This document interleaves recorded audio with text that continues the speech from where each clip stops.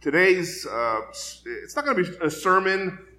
It's going to be, whenever I hear a kind of a Reformation Day on one of the Solas, sometimes the sermon is basically an exposition of Scripture on faith or grace, and not really too connected to the Reformation. And I always feel kind of, okay, this was false advertising. I was expecting something very Reformation-y. And so today's message, I'm going to coin a phrase. Dr. Abner Chow, president of the Master Seminary in College, sometimes he uses this phrase, a lerman. Today's a lerman, not a sermon. A lerman is a half lecture, half sermon, right? You have a tiger, a lion, liger. This is a lerman, more lecture-y kind of history. I want to give you a little, some background, historical things on the Reformation. Level 2, not level 1. Level 1 you can read blogs, but level 2, it'll go a little deeper today, and we'll have a short exposition on grace toward the end. And so, if you need coffee, there's coffee in the back. I'm not offended. Go, and it's kind of one of those kind of history classes, and so that's what it's going to be. So, before we get started, would you bow your heads in prayer with me as we ask the Lord for His favor? Father, we thank you for this day, a day where we get to come together and just be reminded of what you've done in history. You resurrecting the gospel of justification by faith for the church.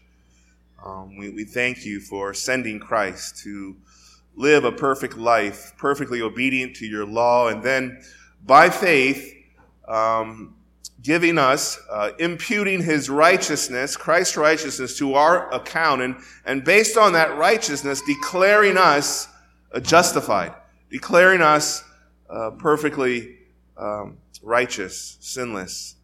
And so it's in Christ that we come to you, and it's because of his work on the cross, it's because of his resurrection where we can have the confidence and boldness to go before your throne and lift up our requests. And Father, we ask for grace, that you would dispense your grace through the preaching of the word, that every time the word is preached and taught, every time it's read, that your sanctifying grace would be mediated through that instrument to us, and you would grow us, and you would change us, and you would conform us into your image. And we know that, Father, and while there's a role we play in sanctification, really it's ultimately you're the one who's doing it. You're the one who's growing us, that apart from the vine, we can bear no fruit. And so, Lord, grow us, change us, conform us into your image. Help us to be like Christ. Lord, forgive us, Father, when we fail, but give us daily repentance, a desire to turn from our sins, to confess our sins to others. We ask for spiritual growth as the word is taught, preached, and read. Father, we pray for our marriages amongst our members. We pray that husbands would love their wives as your Son has loved the church, that wives would submit to their husbands as the church submits to Christ, and every marriage would be filled with humble compassion and mercy, and every marriage would be filled with a mutual chasing after Christ, a longing after your holiness. Father, pray for our children. We pray that you would give us parents just an urgency to daily model Christ to them, but more importantly, teach Christ to them through your word. That every day we would think about teaching them a passage of Scripture, book by book. We would go through Scripture with them and teach them what you've been doing in history and in our lives. We pray that every day we would remind our children of the gospel, and we pray for their salvation, that they would come to Christ in an early age, and that you would spare them from the unnecessary sin that does no good for anyone. And so we pray for salvation for our children, regeneration. We pray for the body, that the body would be just a place where our children can just see Christ reflected, that they would grow as you save them. They would grow to love the church, love to be a part of the church. Father, we pray for our singles. We pray for purity in relationships. We pray for just a commitment to service with the time and the resources they have. Father, we lift up our ministries. We lift up our leaders. We pray for elders, that you would grow elders here and give us a plurality of leadership to keep one another accountable, to model faithfulness to the body, to teach, to shepherd the congregation. So we pray for the building up of our church here at Cross Life. Father, we pray for our leaders, our political leaders in this time of election. Help us to vote our biblical values. We pray for common grace. We pray for leaders who make decisions according to your word, to the truth. We pray for the salvation of our leaders, that you would save them and they would model Christ in the halls of Capitol buildings all over this country. And Father, last but not least, we pray that you would just inform us and encourage us today in this message, this talk about grace alone and what you've done in history to help us know the grace of Christ. We ask all these things in Jesus' name, amen. Post tenebras lux, this Latin phrase was adopted in Geneva, Switzerland, the home of John Calvin, as the motto for the Protestant Reformation. It means light after darkness. And for about 1,000 years of oppressive church rule, referred to as the Dark Ages, the Reformation brought out from the darkness of scholasticism, the philosophy of Aristotle, ritualism, immorality, political intrigue, the light of the true gospel.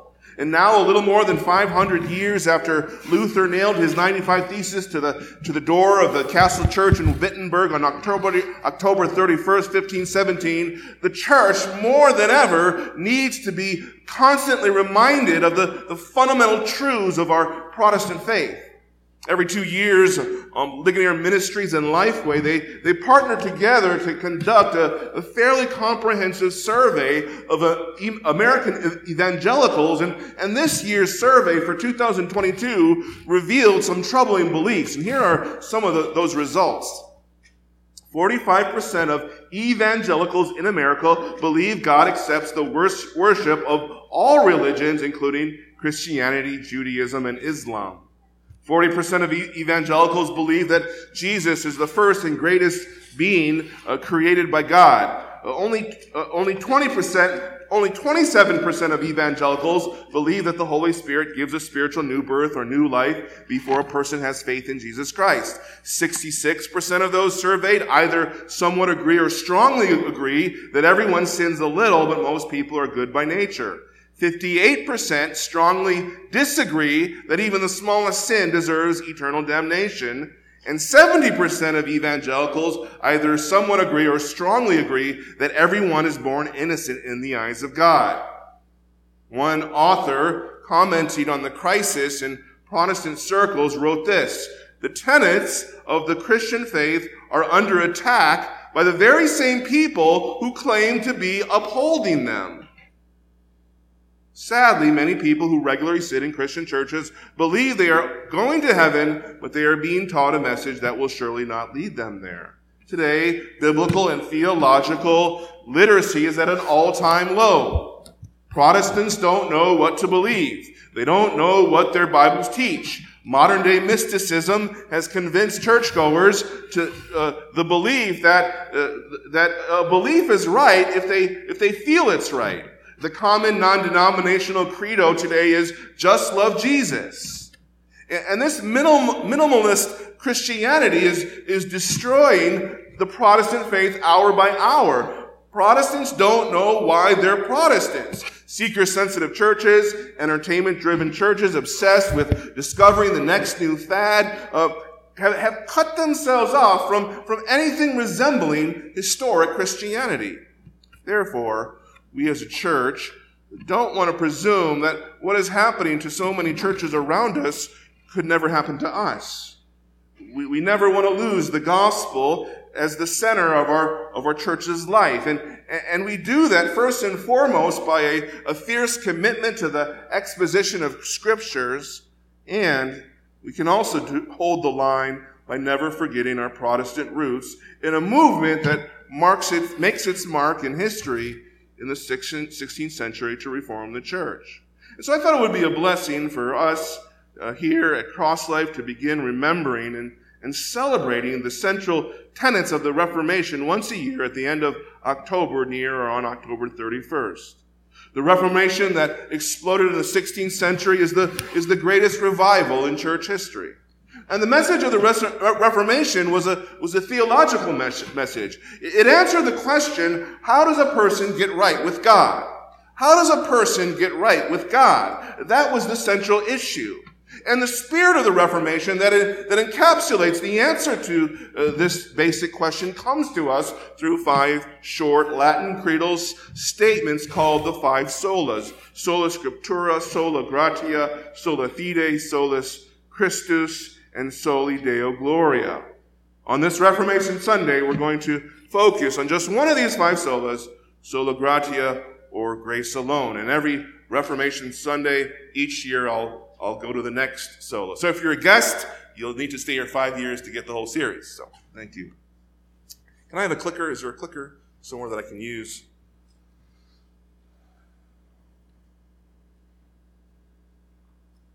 Up and down. Okay. So our first point tonight is, where do I have to point? Somewhere? Where do I point?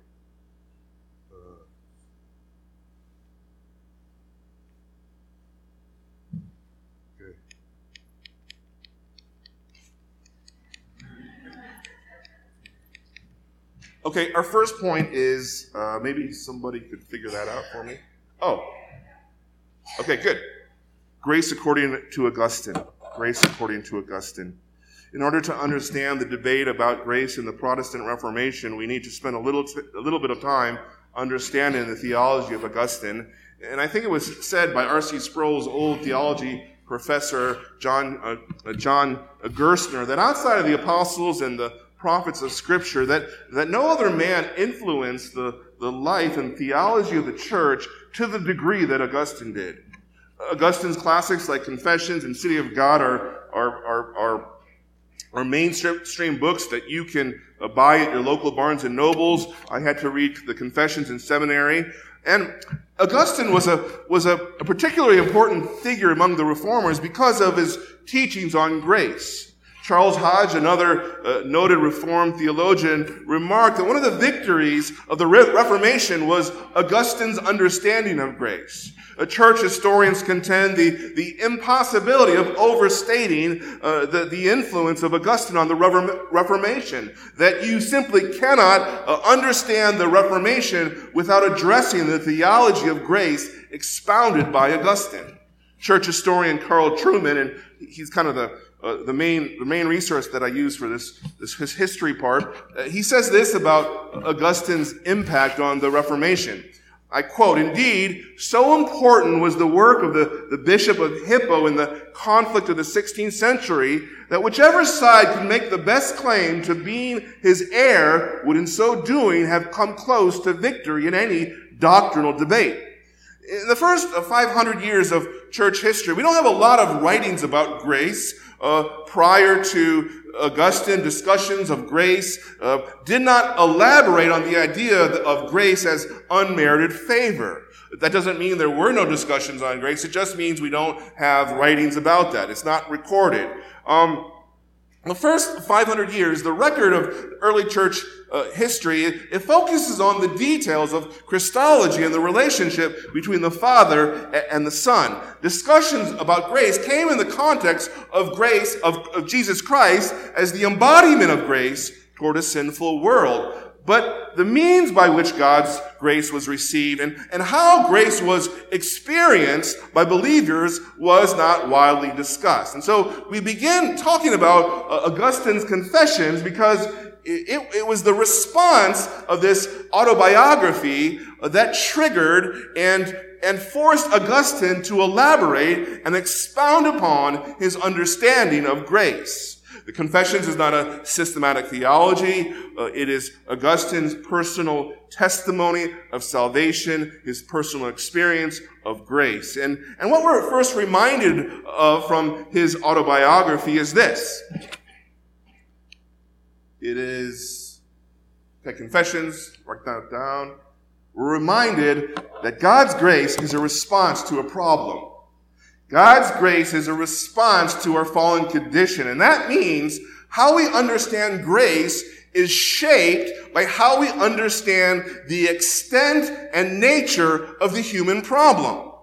For Augustine, the core of the human condition was the existential observation that the human heart is restless, that the human heart is full of unending restlessness since the fall. Left alone, the heart never finds the satisfaction it craves, but moves from object of love to object of love as each object in turn fails to answer the heart's deepest needs. And Augustine opens his memoir of grace with these words: "Our heart is restless until it rests in you."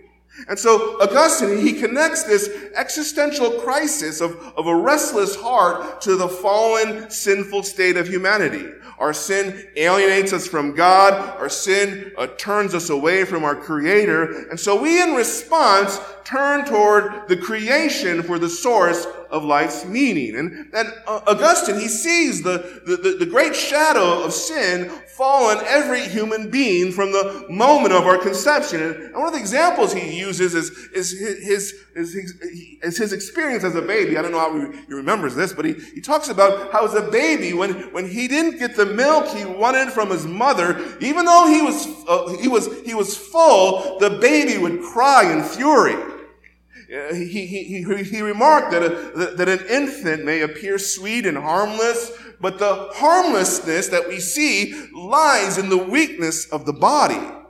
Make no mistake about it. The mind of a newborn, according to Augustine, is already corrupt and ever vicious from the earliest of ages. And as the father of two young kids, if there was a machine where they could kind of grow in 15 years without the maturation, emotional, spiritual maturation, and they had the same mind and emotions in a 20-year-old body in the middle of their temper tantrums, my wife and I would be in very big trouble. We would give them to you.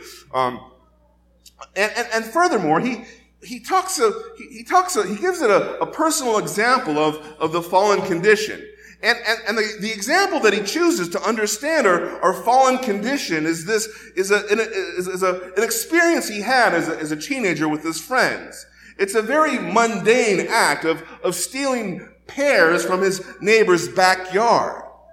And the point of this story is that if grace is a response to the human condition, then it is important that we know what the human condition is in some detail. And his emphasis on his theft of pears is the absence of any inner logic. The theft of these pears undermines the pointlessness and irrationality of sin. If Augustine was starving, the crime would make sense. If the pears tasted better than the pears in his own yard, there might be some logic to the theft. It would still be sinful and wrong, but it would be comprehensible. But he makes it clear that the pears that he stole weren't very tempting. They didn't have good color. That wasn't very tasty. They took the pears and they just threw them away. And his main point from the example is that fallen people simply sin. They sin simply because they want to break the law. And we break the law because human beings fool themselves into believing that they are God. When I break God's law, I stand above God's law. I feel like I am God. I feel like I'm the one in control. But that euphoria quickly wears off, and again I am restless. And so I sin again and again for that artificial high to maintain the illusion that I am God and I have found the solution to my problem in myself. You see, for Augustine, the existential problem of humanity can be understood by asking the question, who or what should I love? Who or what should I love? The restlessness of the human heart is driven by finding that which, when made the object of love, gives rest and peace to the soul. Human beings are designed to find their fulfillment in loving God, but fallen human beings answer that question of who they should love with myself. We believe that loving ourselves as God is the answer to our problem, but it is that very self-love that cuts us off from the real God and dooms us to a life of dissatisfaction. In the Confessions, Augustine describes sin as something dominating our personal existence. It offers no means of escape. If we are to be free, our deliverance must come from someone outside of ourselves. And he explains the slavery of sin this way. He had a friend who was going to the Roman Colosseum to watch this bloodthirsty, gory gladiator kill each other. And his friend was adamant about how he hated it. He did not want to go. He was forced to go. And so he was resolved not to enjoy it. He wouldn't even look at it. But when he got there, he had a peek, and then he had two more peeks, and then all of a sudden he was looking at it, and then all of a sudden he was enjoying it, and by the end of his time there, he was fully controlled by this pornographic violence he was beholding. And Augustine uses this example to show this is what sin does. Sooner or later, sin dominates your entire being, your body, your soul. Sin turns us inward on ourselves. It places the self where God should be, and it has the kind of power that enslaves our entire being. Augustine's conversion happens in a garden. His first example of that sin happened in a pear garden, and the imagery is referring you back to the garden and right before the fall. And this conversion, he kind of insinuates the tree of life at the end of Scripture. And so he's in this garden, and he's come to this realization that the philosophy of Plato had no power to rescue him. And so he turns to the religion of his mother to see if there were answers there. And just before his conversion, Augustine writes of his inner turmoil. He wants to be free of the sin that's killing him, but he can't free himself until in a garden, wrestling within himself, he hears a mysterious voice. A child calling out, "Take up and read, take up and read." And suddenly he finds a letter on the ground before him, Paul's letter to the Romans. And he reads it, and then suddenly all is clear and his soul is calmed. It was God's word from the outside. It's the word from God outside of himself that leads him to cast off his old life and embrace Christ as Savior and Lord.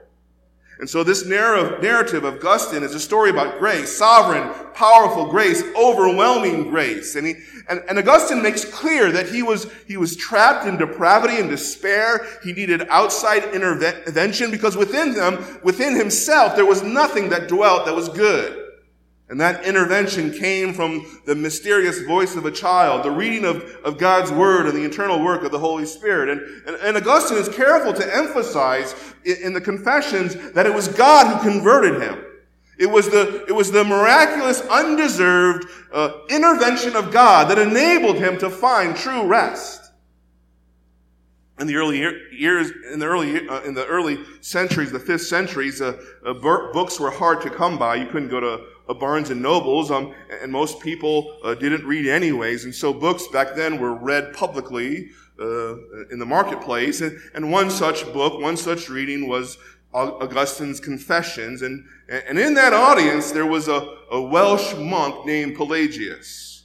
And that encounter started what we know as the Pelagian controversy, a controversy that forced Augustine to expound upon a more systematic understanding of grace than the intuitive understanding of grace recorded in the Confessions.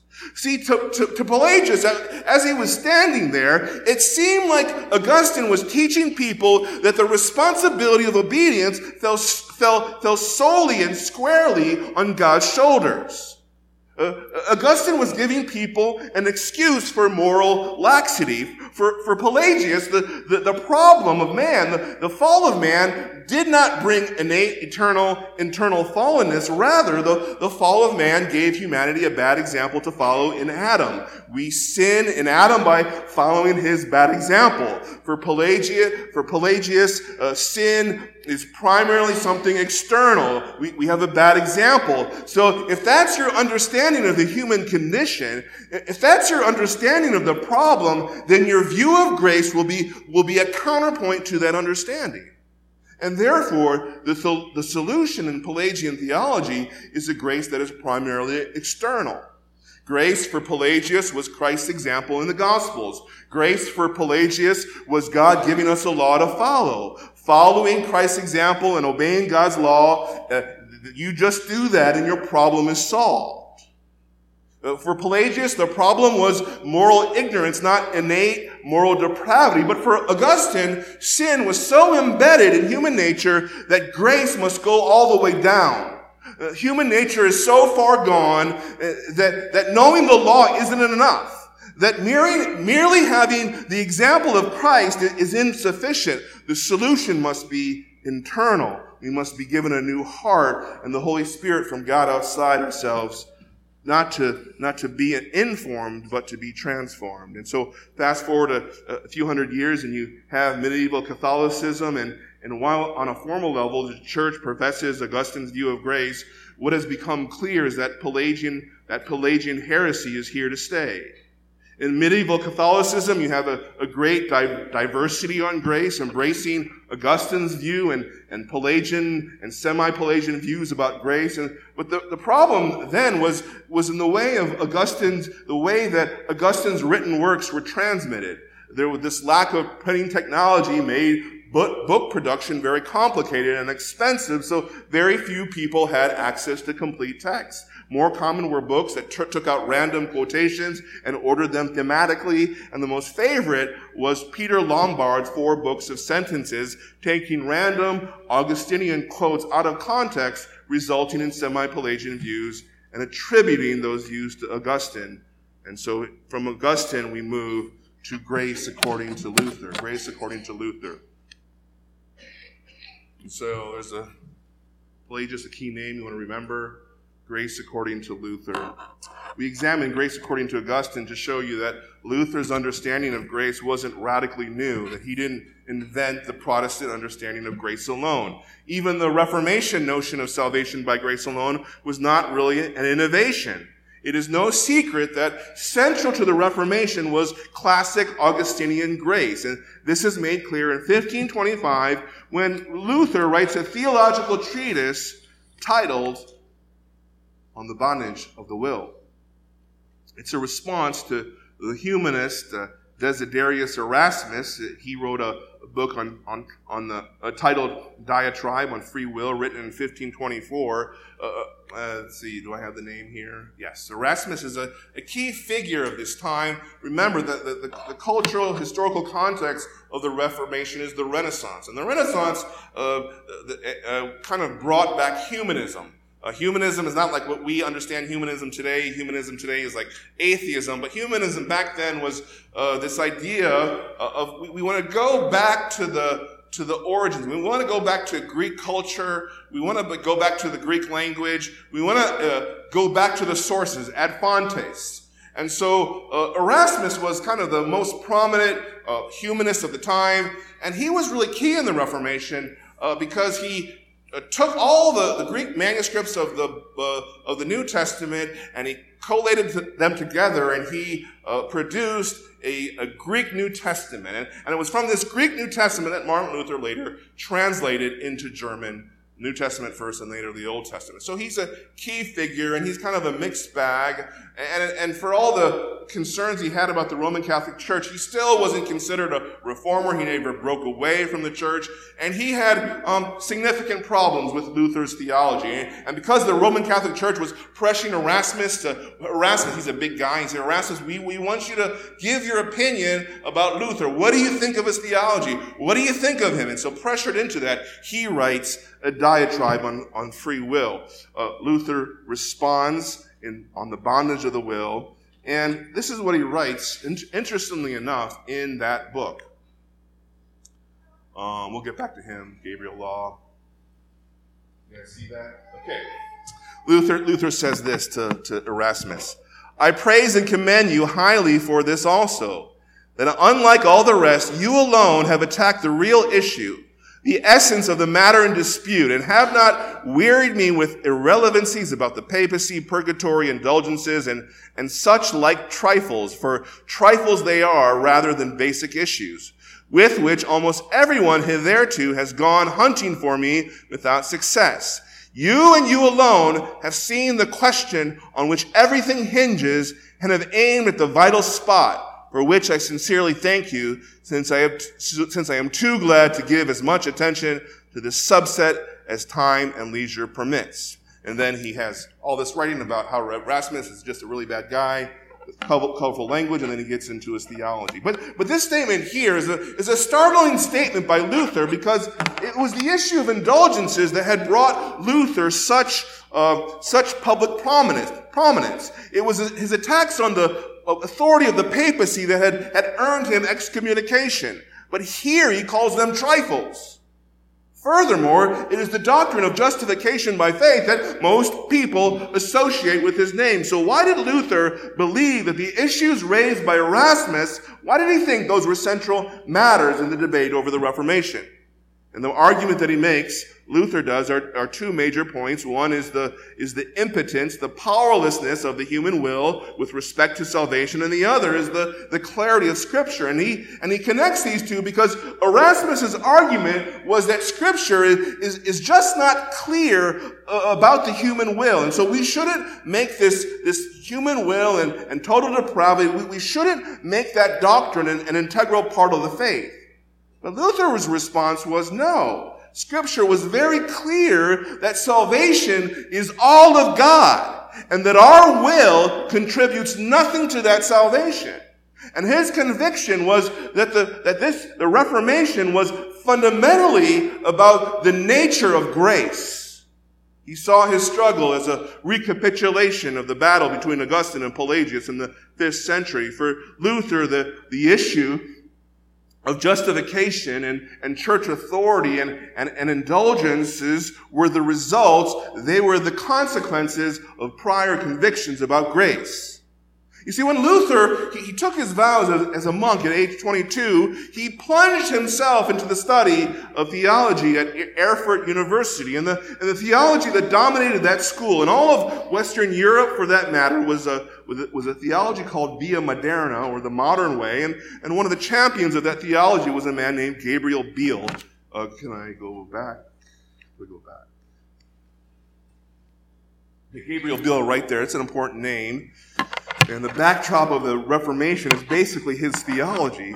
Gabriel Biel wrestling with how somebody could attain salvation. He formulated the idea of a pactum, or a pact, between God and human beings. God graciously makes a pact that if you did your best, or literally in the Latin, did what was in you, God would accept those good works as the means of salvation. Yes, human beings can merit grace. They can earn their salvation. But unless God had first graciously established the pactum as a mechanism for allowing human beings to merit grace, there would be no merit. So there is a dynamic of grace in there. The problem was that his criteria for salvation offered no real basis of assurance, because you never knew if you did enough good works to merit this state of grace. And that wasn't a problem for the medieval church at the time, because assurance of salvation was not the norm for the churchgoer. But it was a big issue for Luther, however. I really like this line by Carl Trueman, and it kind of summarizes in a nutshell the Reformation and Martin Luther as a man, as a person. And Trueman says this: Luther's Reformation theology was the result of three things: an intense personality, a pressing existential quest, and a theology that was incapable of answering the questions raised by the first two. You see, in the early years at the cloister, and some of you already know this, the young monk Luther, he wrestled with guilt. He wrestled with this growing anxiety about his ability to stand before a holy and righteous God. Monks back then, they would confess to their confessors, and so his confessor was was a man named Johann von Staupitz, and he would confess all day and hours, and then he would wake Staupitz in the middle of the night, and he would have more sins to confess. And then Staupitz, of course, said to him, Staupitz, Luther, Staupitz, and so this was kind of his struggle. The theology of Gabriel Biel that he had learned was inadequate for Luther because of the pressing doubt of whether he had done his best, thus achieving this state of grace. You see, doing his best couldn't give Luther the assurance that he was looking for. It was too subjective a criteria. And so in 1515 and 1516, Luther was called to preach books of the Bible at the local university, and he was specifically assigned the letter to the Romans. And it was during that time that he realized that Scripture over and over taught that sin brought death, spiritual death, physical death. That sin is that which hands human beings over to death, and grace is the counterpoint. Grace is the answer to this death. And this was the point Luther made to Erasmus on the bondage of the will. Dead men can't do anything. If humanity's biggest problem is death, then only a power outside of ourselves, someone more powerful or something more powerful than death, can give us the solution. If human beings are dead in trespasses and sins, then what could possibly fulfill this pactum, this pax condition? And Luther gives his answer on his comments on Romans 2. And when Paul, the Apostle Paul, he talks about in Romans 2, he says there's no one righteous. There's no one who does good, not even one. Romans 2, let me read that for you real quick.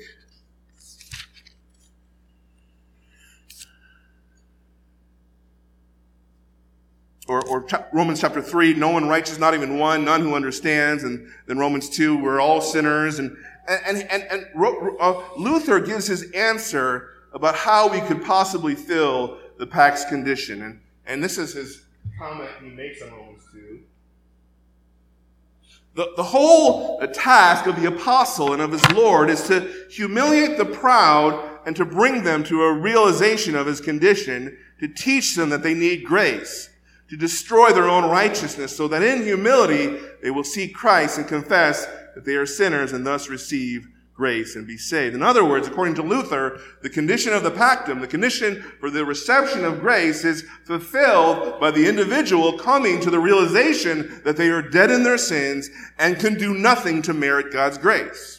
You see, when Luther, when he posted his 95 Thesis on the door of the Castle of Wittenberg, or the Castle Church of Wittenberg, he was protesting the selling of indulgences. Yes, this we know. There was a representative of the Roman Catholic Church, Johann Tetzel. He was raising funds to build St. Peter's Basilica, and an indulgence was a credit that you could buy for merit to achieve a state of grace, or merit for a loved one in purgatory who still needed more merits to get into heaven. But 1 month before he posted those 95 Theses, in September, Luther writes 97 Theses titled A Disputation Against Scholastic Theology, where he attacks the theology of Gabriel Biel.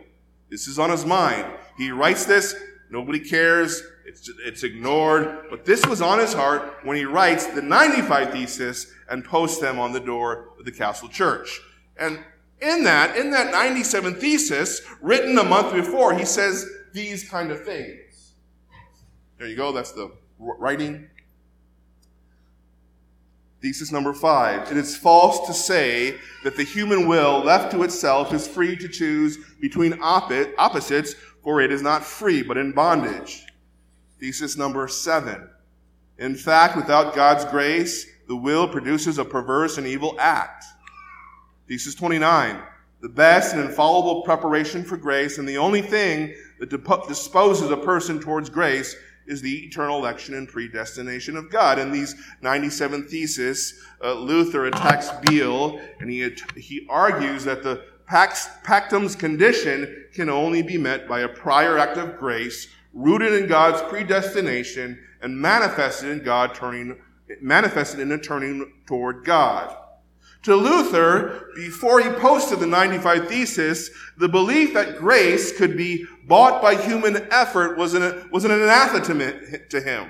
Yes, he was protesting indulgences when he posted the 95 Theses, but more than that, Luther wanted clarity on what exactly were the indulgences, and how were these indulgences connected to the church's teaching on grace. And so the 95 Theses posted on that door was ultimately about grace. It was inspired, it was motivated by Luther's convictions about grace alone. See, back to the bondage of the will. Luther's argument to Erasmus was this: if any element of justification lay decisively within the human will or with a human work, there can be no assurance of salvation. If any human works are part of your admission into heaven, you would be left in a permanent state of uncertainty, because the chain of assurance could only be as strong as the weakest link. See, a justification that wasn't external, a justification that was an act of the human will or by works, would inevitably press you into looking within yourself for assurance. And if that was the case, then there could be nothing to be found of absolute reliability. See, on the bondage of the will, Luther, he recalls how he had strived for many years to achieve assurance of God's grace through his good works. However, he notes that all these attempts, all that time, was a fool's errand, for as long as one element in salvation remained dependent on him and his strength, he could never be certain that God would indeed ultimately be gracious to him. Luther writes of that time, he says, for whatever work might be accomplished, there would always remain an anxious doubt whether it pleased God or whether he required something more, as the experience of all self-justifiers proves, and as I myself learned to my bitter cost through so many years. But now, since God has taken my salvation out of my hands into his hands, making it depend on his choice and not mine, and has promised to save me not by my own works or exertion, but by his grace and mercy, I am assured and certain both that he is faithful and will not lie to me, and also that he is too great and powerful for any demons or any adversities to be able to break him or snatch me from him. What is clear is that when it came to grace, Luther stood on the shoulders of Augustine, who stood on the shoulders of our next person we will look at in his view of grace, the Apostle Paul. And now we move to our last point of the hour, grace according to the Apostle Paul. Where did Augustine and Luther get their theology of grace from?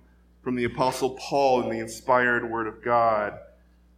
Augustine didn't invent grace alone. Luther nor the Reformation invented grace alone. Grace alone comes from the holy Word of God. And if you could open with me to Ephesians chapter 2.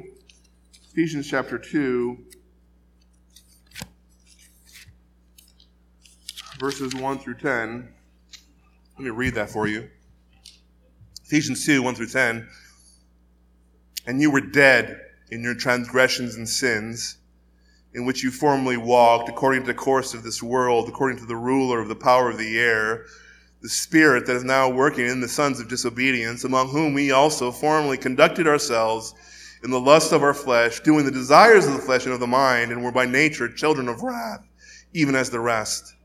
But God, being rich in mercy, because of his great love with which he loved us, even when we were dead in our transgressions, made us alive together with Christ. By grace you have been saved, and raised us up with him, and seated us with him in the heavenly places in Christ Jesus, so that in the ages to come he might show the surpassing riches of his grace and kindness toward us in Christ Jesus.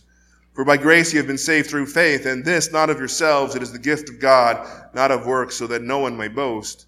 For we are his workmanship, created in Christ Jesus for good works, which God prepared beforehand, so that we would walk in them. In Ephesians 2, 1 through 10, the Apostle Paul elaborates on his understanding of grace. And as we discussed earlier, remember, grace is a counterpoint to a problem, a big problem. And that your understanding of the human problem will inform your understanding of the solution. And so before Paul expounds upon the solution of grace in verses 4 through 10, he first describes the human problem in verses 1 through 3. What is the problem? What is the human condition that grace is a solution to? Verse 1 says, you were dead in your transgressions and sins. We were spiritually dead in the sphere of sin. What are the qualities of a dead person? There's a lot of qualities, but the quality of death Paul is highlighting here is our inability to respond. Our inability to respond to God. When you go to a funeral, no matter how loud you yell, no matter who it is who is desperately crying out to the dead person, that corpse is unable to respond. And in a similar way, in our former condition, there was on our part a total inability to hear God, or to trust God, or to obey God, or to love God, or to please God in any way. You were dead. You were dead in your transgressions and sins. We had no ability in ourselves to respond to God in any way whatsoever. This was utter spiritual death.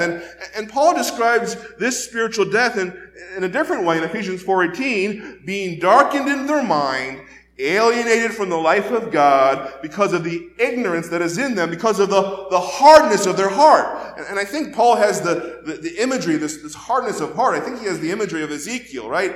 When God saves us, he takes out the heart of stone and he gives us a heart of flesh, right? The hardness of heart is due to the fact that our hearts were made out of stone. And so what happens if somebody rips your heart out and gives you a heart of stone? You die. You're dead. You're dead. We were spiritually dead, unable to respond to God. What is the problem? What is the human condition that grace is a counterpoint to? Well, verse 2 says, we formerly walked according to the course of this world, according to the ruler of the power of the air, the spirit that is now working in the sons of disobedience. How do spiritual zombies walk? 2 ways, Paul says in verse 2. First, according to the course of this world, according to the zeitgeist of our culture, according to whatever society at the time says is good or right or acceptable. It's when you're following the latest moral and cultural fad. It's when you're subscribing to whatever the worldview is or whatever is popular. That's the first way we walked as dead men. How do the spiritually dead live? Number 2, according to the prince of the power of the air. That's a title for Satan. The course of this world is according to the ruler of the power of the air. Satan rules the system unbelievers live in. He controls the culture and the worldview that unbelievers have. But not only does he control the world system without, he also, it says, he works inside the sons of disobedience. And that disobedience is described in verse 3. That we formerly conducted ourselves in the lusts of our flesh, doing the desires of the flesh and of the mind, and were by nature children of wrath, even as the rest. We were characterized by disobedience and were characterized by wrath.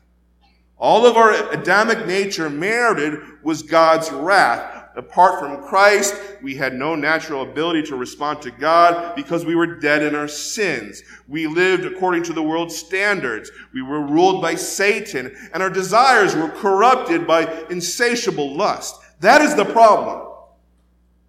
So if verses 1 through 3 describe the problem, the solution needs to be of such a quality that it is able to overcome the problem.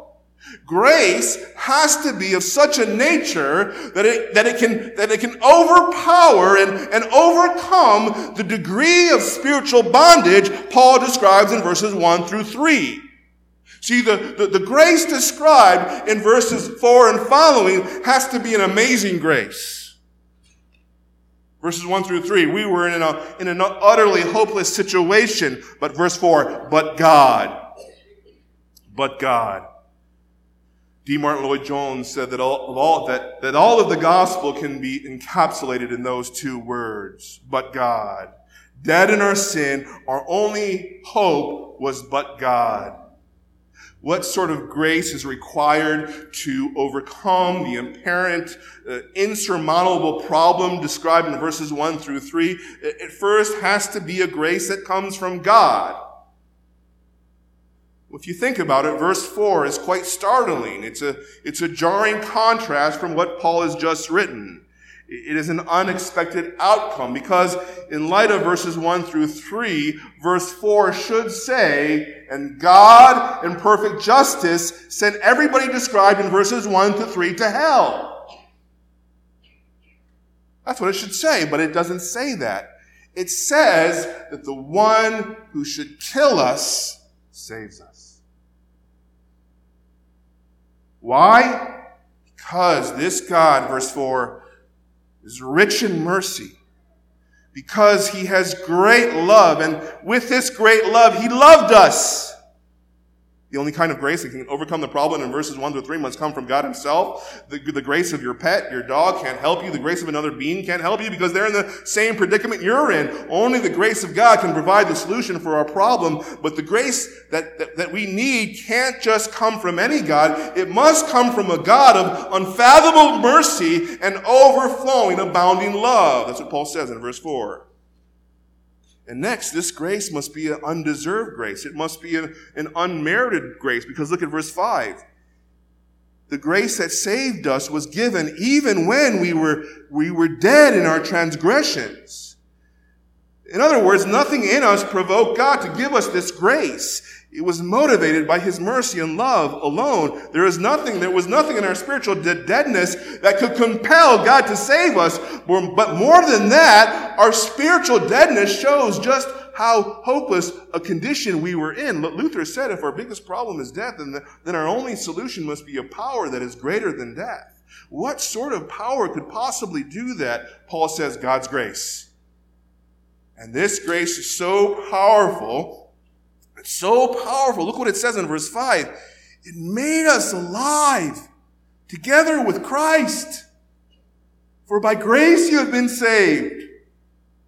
And this grace is so powerful that it not only gave us spiritual life, verse 6, it raised us up with him and seated us with him in the heavenly places in Christ Jesus. This grace is none other than resurrection power. Paul is referring back to chapter 8, 19 and 20. The same power that raised Christ. Look at verse 19.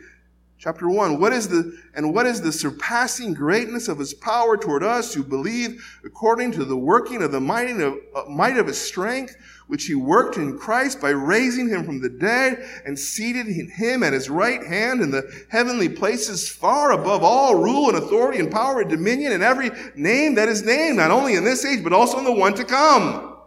That same power, that same grace was given to us when God saved us. See, grace is a disposition in God's nature, and it's also a power that overcame spiritual death, that raised us up with Christ. This kind of resurrection grace can overcome death. This kind of grace can be the counterpoint to our human condition and the problem humanity all shares. But how do we receive this grace? How do we receive this grace? Verse 8 says, through faith. For by grace you have been saved through faith. Faith is next year's Reformation Day sermon, but suffice it to say, when Paul says in verse 8 that this not of yourselves, it is the gift of God, the question is, what is that demonstrative pronoun, this, referring to? Faith, grace, what is it? And the grammar really helps us because the Greek noun for grace is in the feminine, faith is in the feminine, but the pronoun is in the neuter. And so that means that Paul isn't referring to either grace or faith or both. He's referring to all of the first half of verse 8. The salvation by grace the grace you have been saved through faith, all of that, this is not of yourselves, it is the gift of God. Even your faith doesn't contribute to this salvation. Even this faith was a gift of God by His grace to you. It's not a gift plus your contribution to the gift. It is a gift alone. And just to be crystal clear, Paul adds verse 9, not of works, so that no one may boast. The glory of salvation must go to Christ alone, verse 7, so that in the ages to come, He might show the surpassing riches of His grace in kindness toward us in Christ Jesus. Christ must get all the glory for our salvation. And even our sanctification, verse 10, even all of that was prepared beforehand. And we simply walk in those good works that God created for us. According to Paul, salvation is by grace alone, brothers and sisters. It's been said that one of the immediate fruits of the Reformation that was seen in the lives of those who trusted in grace alone, according to Paul, according to Augustine, according to Luther, was humble joy. The first time they experienced the great joy of the certain assurance that God had justified them by grace alone. When Luther wrote of his experience, his conversion experience, reading Romans chapter 1, this righteousness wasn't just the standard that we were to meet. Righteousness was something God gave as a gift through faith. He said it felt like he entered heaven itself, that he entered the doors of heaven. That was the kind of joy it gave. For the first time, the church, for a long time, many were able to experience the joy of the assurance that they were saved, that it was out of their hands. They simply believed that truth, and that was enough. They just believed it, and that was their assurance. And it was a humble joy because nothing they did, even the faith they exercised, contributed to that salvation. And so the Reformation gave the church and the world many wonderful things, but one of those things it produced was humble joy that comes from trusting in God's grace alone. And so may Reformation Sunday today and every year and every day for that matter remind us to be humble and to be joyful.